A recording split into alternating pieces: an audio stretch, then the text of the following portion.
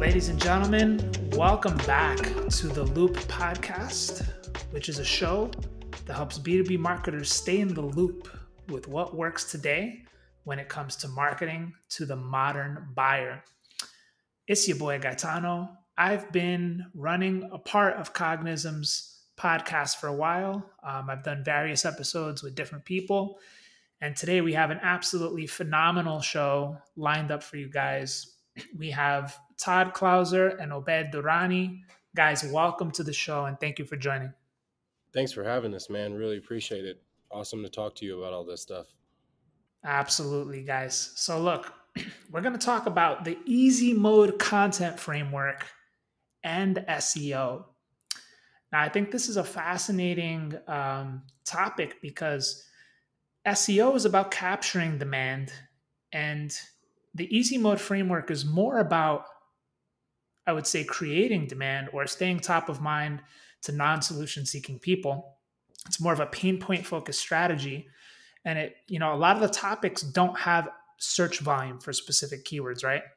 And so we're going to talk about how to marry these two strategies together for a perfect blend of content marketing. And I think I'm really excited about how we break this down today. So guys, to kick it off, people may not know exactly what the easy mode framework is. So what is it? How did you develop it? And what's the benefit of a strategy like this? Yeah. So real quick, we won't. I don't want to take too much time on this. So if you guys aren't familiar with the Easy Mode framework, you can check it out. Full breakdown of it on Cognism's YouTube channel. And just a quick recap of it. It's a framework created for in-house marketing teams to be able to create a content engine, media company, all that stuff with their in-house marketers. As we've seen recently in B2B SaaS, like influencer marketing is taking off. You may not necessarily have the budget to work with influencers.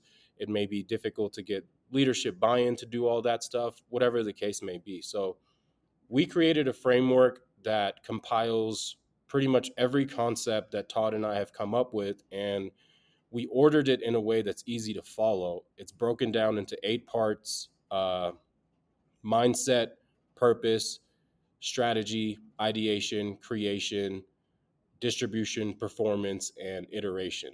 And the way that we came up with it is actually funny. It was like 2-3 weeks of Todd and I just arguing back and forth and just roasting the crap out of each other and disagreeing and debating. And he would be like, well, I think, for example, the content journey, which is part 2, purpose, and idea-driven content, which is part 1, mindset.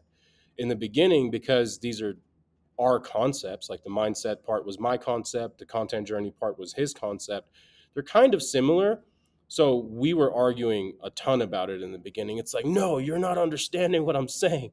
This is what I mean. And so literally that's how we came up with this framework, is just by roasting the crap out of each other. And side note, I think that was the best way to go about it, because we worked out a lot of the rebuttals and flaws and kinks that our audience would have had, right? They would have been like, well, this doesn't make sense with this doesn't make sense with that. And Todd and I covered all of that in the beginning when coming up with it. So, so far it's been Todd, like 8 months now, and we've yet to hear someone say something like, well, in this part, this doesn't really make sense, or nothing like that. So it's been crazy.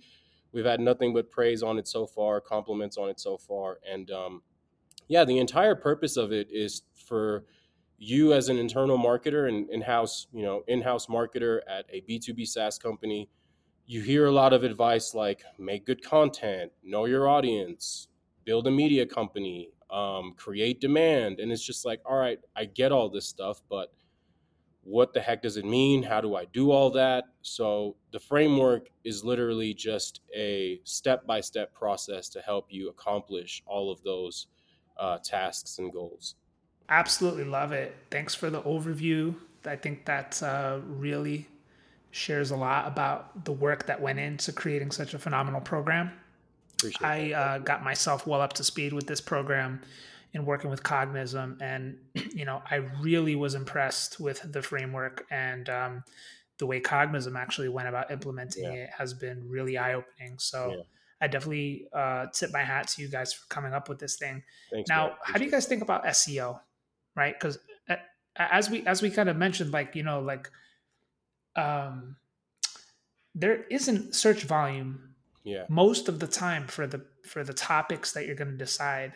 Yeah. So what's your take on SEO and how it can fit into this framework, right? I mean, I'll obviously give you some thoughts Yeah. on some ways that I've helped Cognism go about it to a Yeah. degree, but curious to get how you guys think about this.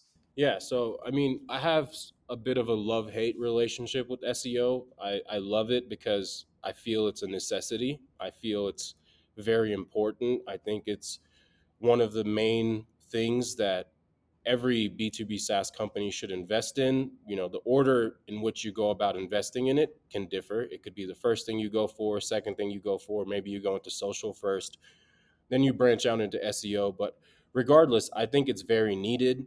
The hate part of the relationship comes from, I feel, a majority of practitioners or professionals in the SEO space. Like, it's really just a game of, let's find a keyword with high volume, low keyword difficulty, and let's write a topic around it. And a lot of the times they're very like basic uh, articles and blog posts. Like, for example, if I'm trying to rank for the term email marketing, instead of creating a guide on hey, here's how Morning Brew was acquired for $70 million through email marketing, we 9 times out of 10 will just create a blog post around like email marketing, the ultimate guide in 2023. And then it's just the same stuff that like everyone kind of already knows.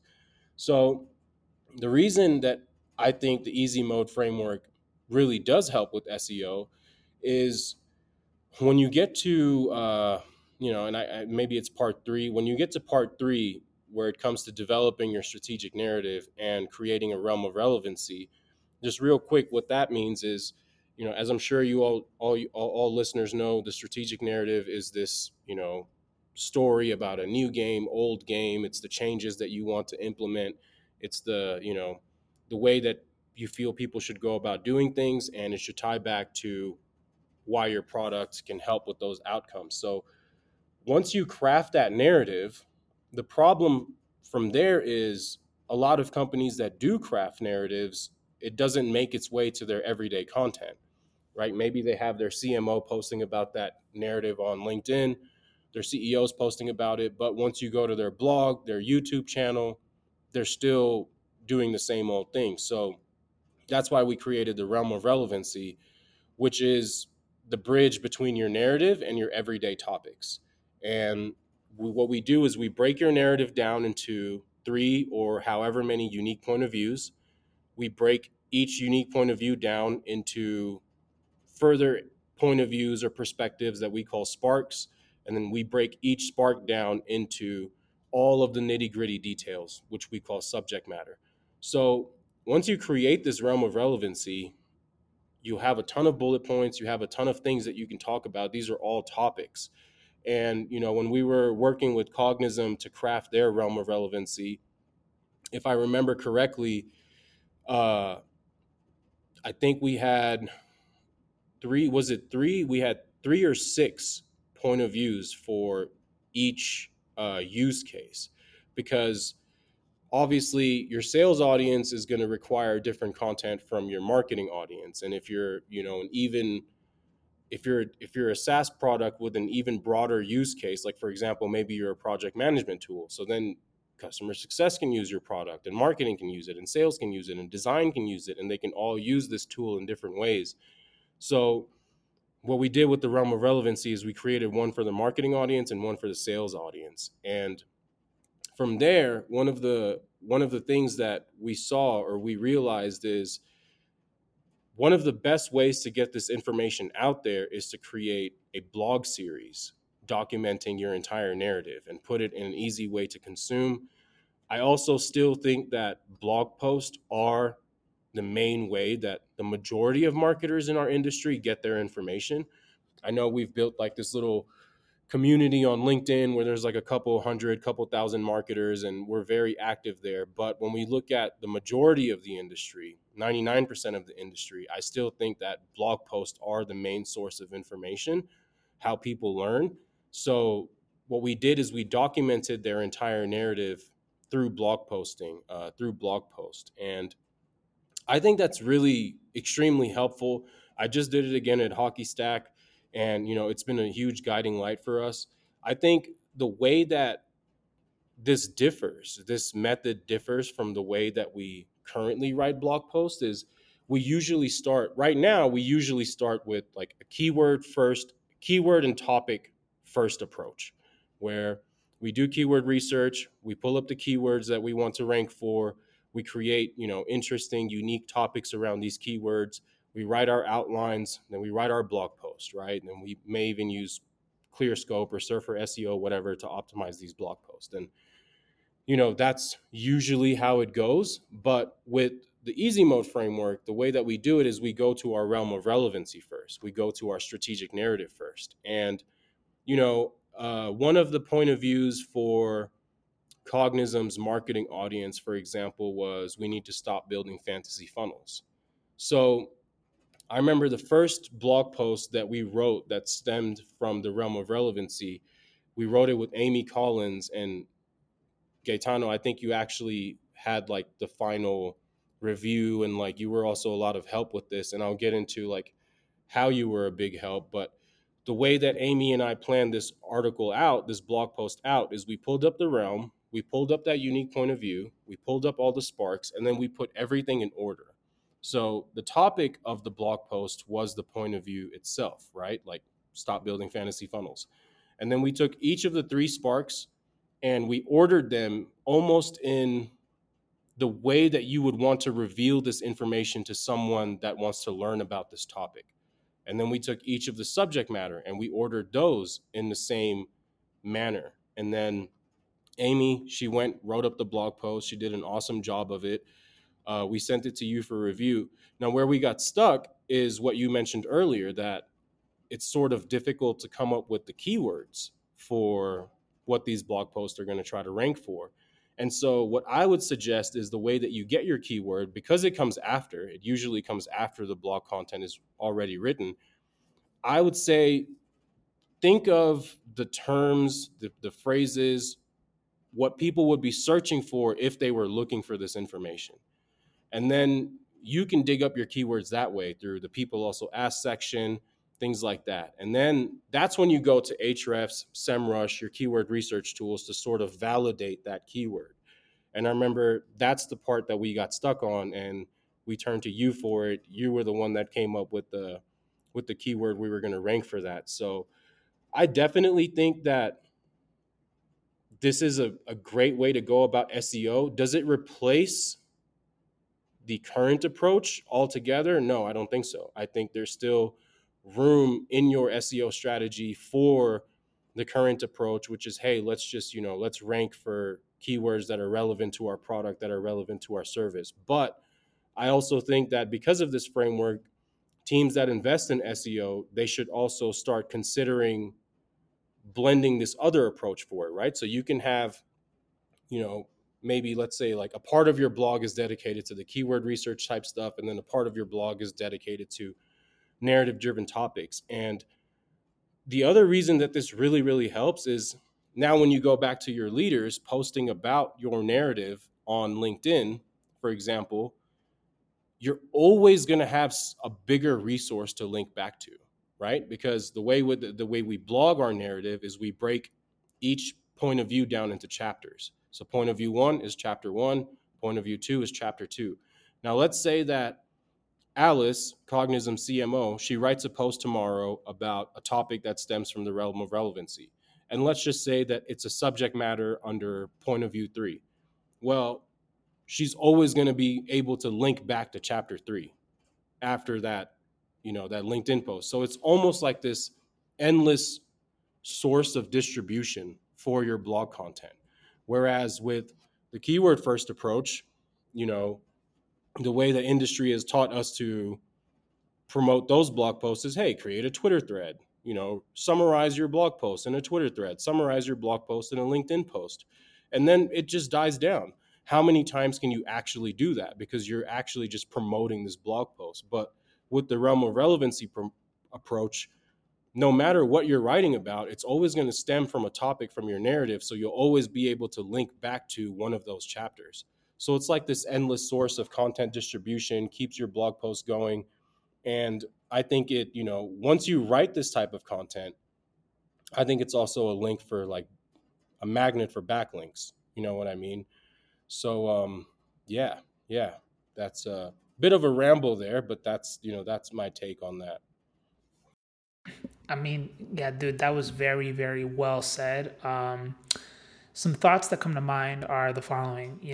Totally on board with your approach of like, with SEO content, you're starting with the keyword, right? Like let's use the example of SaaS marketing funnel. Yeah, Well, that was reverse engineered. So I looked at the fantasy funnel post. Obviously, I helped shape that post quite a lot. I think it also opened my eyes to some of the challenges with the easy mode framework, which is there's so much narrative, there's so much perspective that these posts can get quite lengthy. yeah, Like absolutely. this post on Cognism initially was like a 4,000, 5,000 word monster. Yeah, And I'm like, all right, this is very, very in depth. Like, we need to cut this down to about 50%. And so I worked with Amy on cutting that down. But, in looking at the content after it's done, that's when you kind of say, all right, what is this really aligned to mm, most? And it's really about the SaaS marketing funnel. yeah, That's really uncovering what this is about. And so it was pretty easy to, align that after the fact. But even to your point on, some content strategies kind of need a mix of, perspective based content, realm of relevancy content, yeah, and just hardcore, SEO content, right? yeah, yeah, Having a little bit of separation on church and state is good because the goals are different. yeah, The other thing that's striking about all this is most companies, they don't have a realm of relevancy. That's why they can't do this strategy. They don't have a yeah, perspective and they're not willing to make a point of view. And that's one of the prerequisites for having the easy mode framework. Like, I used to work for a telecoms company, and we used to kind of joke about this. We used to, like, the company leaders would ask us, what's our LinkedIn strategy? And I'm like, well, we don't really have one because we're the kind of company that you only find us when you're searching for something in Google. yeah, Like, unless you're searching for something in Google, you're not going to hear about us. You're not going to find us. Nobody on LinkedIn wants to really hear too much about VoIP troubleshooting. yeah, You know what I mean? And yeah, so we absolutely. kind of just like owned that. Yeah. Now, we probably could have developed the easy mode framework, but it would have been really tough because it would have required deep thinking. And that's what you guys really are pushing companies to do with the strategy. And I think most companies won't be able to pull it off because they just can't think deeply enough to, and they're unwilling to create a point of view on something. But Yeah, that's a good segue into the next portion of this, which is the metrics. mm, SEO metrics are pretty straightforward. yeah, It's keyword rankings yeah, associated with the page, it's amount of organic traffic going to the page. And we all know that most visitors don't convert on SEO content unless it's mm, a very, very, very, very, very bottom of funnel thing. yeah, But it sounds like the easy mode framework is measured in a different way. It's measured based on engagement yeah, and resonance. yeah. And so, what's your perspective on measuring whether or not the easy mode framework is effective after you implement it? Yeah. Well, I think the first part of it really comes down to like internal metrics before we get to external metrics from the audience, right? Like implementing the easy mode framework should just make content ideation, content creation a lot easier, right? Like the teams that we've implemented it at, they were doing well, but they would get stuck on some parts. They would get stuck on, like, okay, we have this messaging on LinkedIn, but the messaging is not going through on our blog post, or we're not following that same messaging on YouTube or something like that. So everything is almost siloed, right? Like your video department's working on one thing, your podcast people are doing it one way, your blog post people are doing it one way, your social team is doing it one way, and everything is almost siloed, and you kind of have all these different approaches. And I think the big thing is it's hard to wrap your head around all the things we know we should be doing, right? Like, we should be creating a media company, we should be creating demand, but we should also be capturing it. And it's like, all right, man, I'm a marketing team of 5, or I'm a marketing team of 4, 5, 6. Like, how can I do all of these things through one cohesive strategy? And I think that's the big part. In the internal metrics is this making content creation easier? Is this making your entire content engine one cohesive engine, or is it still broken down into multiple parts? So that's one of the hugest things that I see teams really benefit from initially. And then from there, it's like, okay, you're creating this content, it's going out. Are people talking about it? Are people engaging with this content? Is it resonating, like you said? Um, I built this narrative at Hockey Stack. Obviously, Hockey Stack is, this attribution tool. Amir and the other co-founders, they already had this big theory about attribution 2.0. But when I came in, I built out their entire strategic narrative. I built out our realm of relevancy. And now that, we launched our blog post series yesterday, and we already have people talking about it. Like, people are already mentioning Attribution 2.0 and the blog series on sales calls. People are already coming inbound and they're quoting our blog series as the reason that they're interested in it. So I think one of the huge benefits of it is that cohesiveness, right? Um, like we need to create thought leadership content. We need to also create educational content. We also need to create tactical content. And it's like a lot of teams, they get stuck in one of those. So it's like you could be creating a lot of great content around your product, but then what are you creating to show people why your product is needed, right? Or it's like, okay, you could be creating a lot of thought leadership content or a lot of narrative driven content, but people aren't going to know how your product helps with all of that if there's no product related content. So it's really just the ability to bring all of these things together into one approach, and then from there, to see whether it's working or not. It really just comes down to uh, qualitative feedback, qualitative, just what you feel from your audience. You start to see a ton of mentions. People start writing their own posts about your narrative. They start tagging you in it. People start to, come inbound and they're quoting these things for you. And over time, you just see this gradual increase in engagement from your target market. You see that it's resonating better. And, are there any metrics like, oh, my CAC was dropped by 15% due to the easy mode framework? I mean, sure, but that's a part of the bigger engine, right? You still have LinkedIn ads running, you still have all of that other stuff going. And the easy mode framework isn't meant to like replace all of that. It's just meant to bring all of these different functions together to one specific approach and accomplish your goal, which is one, I need to educate my market on our product and our narrative.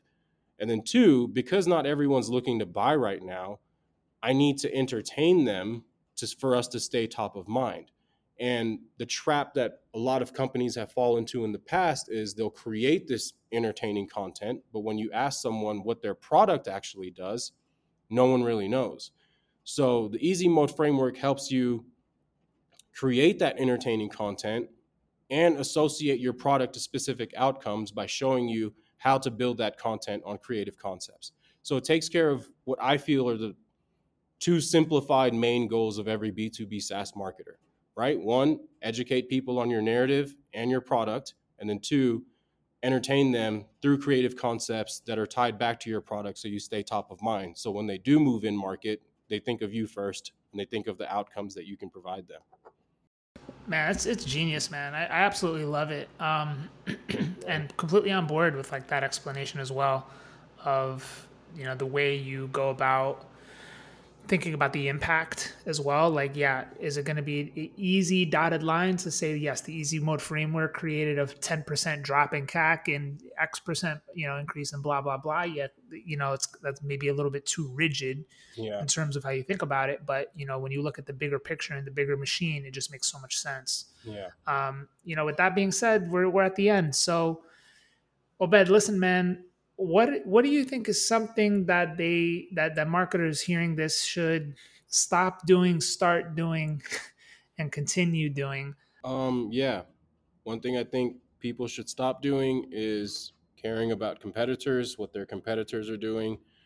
I give zero shits what my competitors are doing. When I came into Hockey Stack, I only researched competitors to get an idea of the landscape, what's going on, and then from there, I stopped caring about it altogether. It just pollutes your thinking, it pollutes your mind, pollutes your strategy. So stop doing that. One thing you should start doing is use the content journey, top down, middle out, bottom up content. Decide who those people are. Uh, Again, check out the YouTube video from Cognism for a full breakdown on that. But once you start creating content that way, that's really how you take care of all those different fields. Like, hey, we need to spread our narrative, we need to spread tactical content, we need to spread entertaining content. The content journey is the best way to do that. And to continue doing, keep caring about what your customers do and how they consume content. And I think just triple down on customer research, talking to customers, and really, really learning more about our audience, prospects, and customers. I think that's a phenomenal recap. On board with all of those closing remarks, and I thank you, gentlemen, for joining me on this podcast. So thanks again, and we'll catch you next time. Take care. Yeah, thanks for having us, man.